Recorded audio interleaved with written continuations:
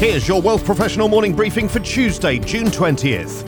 Many of Canada's business owners continue to struggle with unprecedented challenges and economic uncertainty, and many are taking risks to stay afloat. A new report published today by Equifax Canada warns of credit expansion and a significant shift in credit usage based on data from the first quarter of 2023.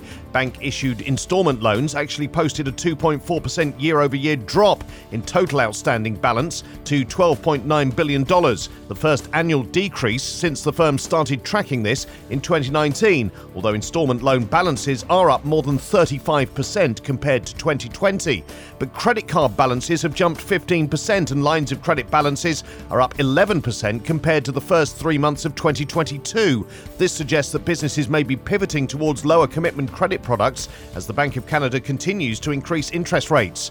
But although this may allow for greater flexibility and avoid firms being locked into high interest rates over the medium term, this borrowing strategy is not without a downside. The decline in installment loans and the shift towards credit card usage could be impeding their growth potential and hindering their ability to make larger investments, said Jeff Brown, head of commercial solutions at Equifax Canada. Some businesses are struggling more than others, and the data shows an increase in delinquencies in industrial trades. Late delinquencies are up 9% within a 60-day window annually and nearing pre-pandemic levels. Those businesses in BC and Alberta are driving this.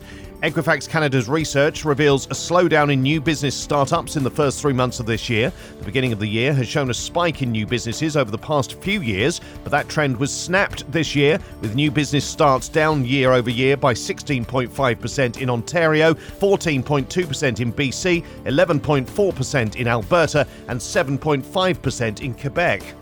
However, despite all these challenges, most Canadian businesses surveyed said they are optimistic about their future over the next 12 months. Imagine if you had to pay every dollar of tax before you started keeping your income for yourself. As impractical as it would be, it's a convenient way to demonstrate how much tax Canadians pay every year compared to how much of their income they get to keep. And this year it's taken even longer to reach Tax Freedom Day, according to an analysis by the Fraser Institute. It found that when considering all levels of federal, provincial and municipal government taxes, it would have taken until June 19th to have paid everything due.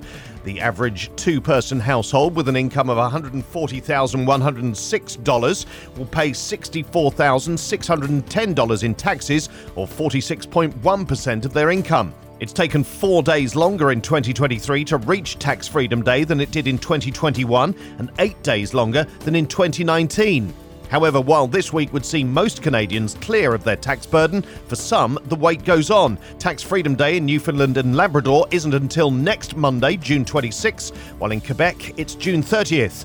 The Fraser Institute also calculated the Balanced Budget Tax Freedom Day, the day when the average Canadian finally starts working for themselves if the government's paid for all of this year's spending with taxes collected this year. That falls on June 27th. Canadian investors may soon have a new way to invest in pure technology equities, thanks to a planned ETF from Evolve. The Nasdaq 100 is often referred to as a technology-focused stock index, but it's made up of non-financial stocks from retail, industrial, healthcare and more. However, 38 of the companies listed are in the technology industry, and it's these firms' shares that Evolve plans to focus on, according to a filing with Canadian securities regulators. The Evolve Nasdaq Technology Index Fund, ticker QQQT, intends to track the performances of the Nasdaq 100 Technology Sector Adjusted Market Cap Weighted Index, or any successor, as much as it can and before fees and expenses. The fund will be market cap weighted and rebalanced quarterly. Evolve's plan comes as technology stocks are rebounding thanks to investor sentiment about AI and other emerging technologies. These stories in full at WealthProfessional.ca and in our newsletters. Plus, could the SEC's crypto exchange crackdown usher in a much-needed purge?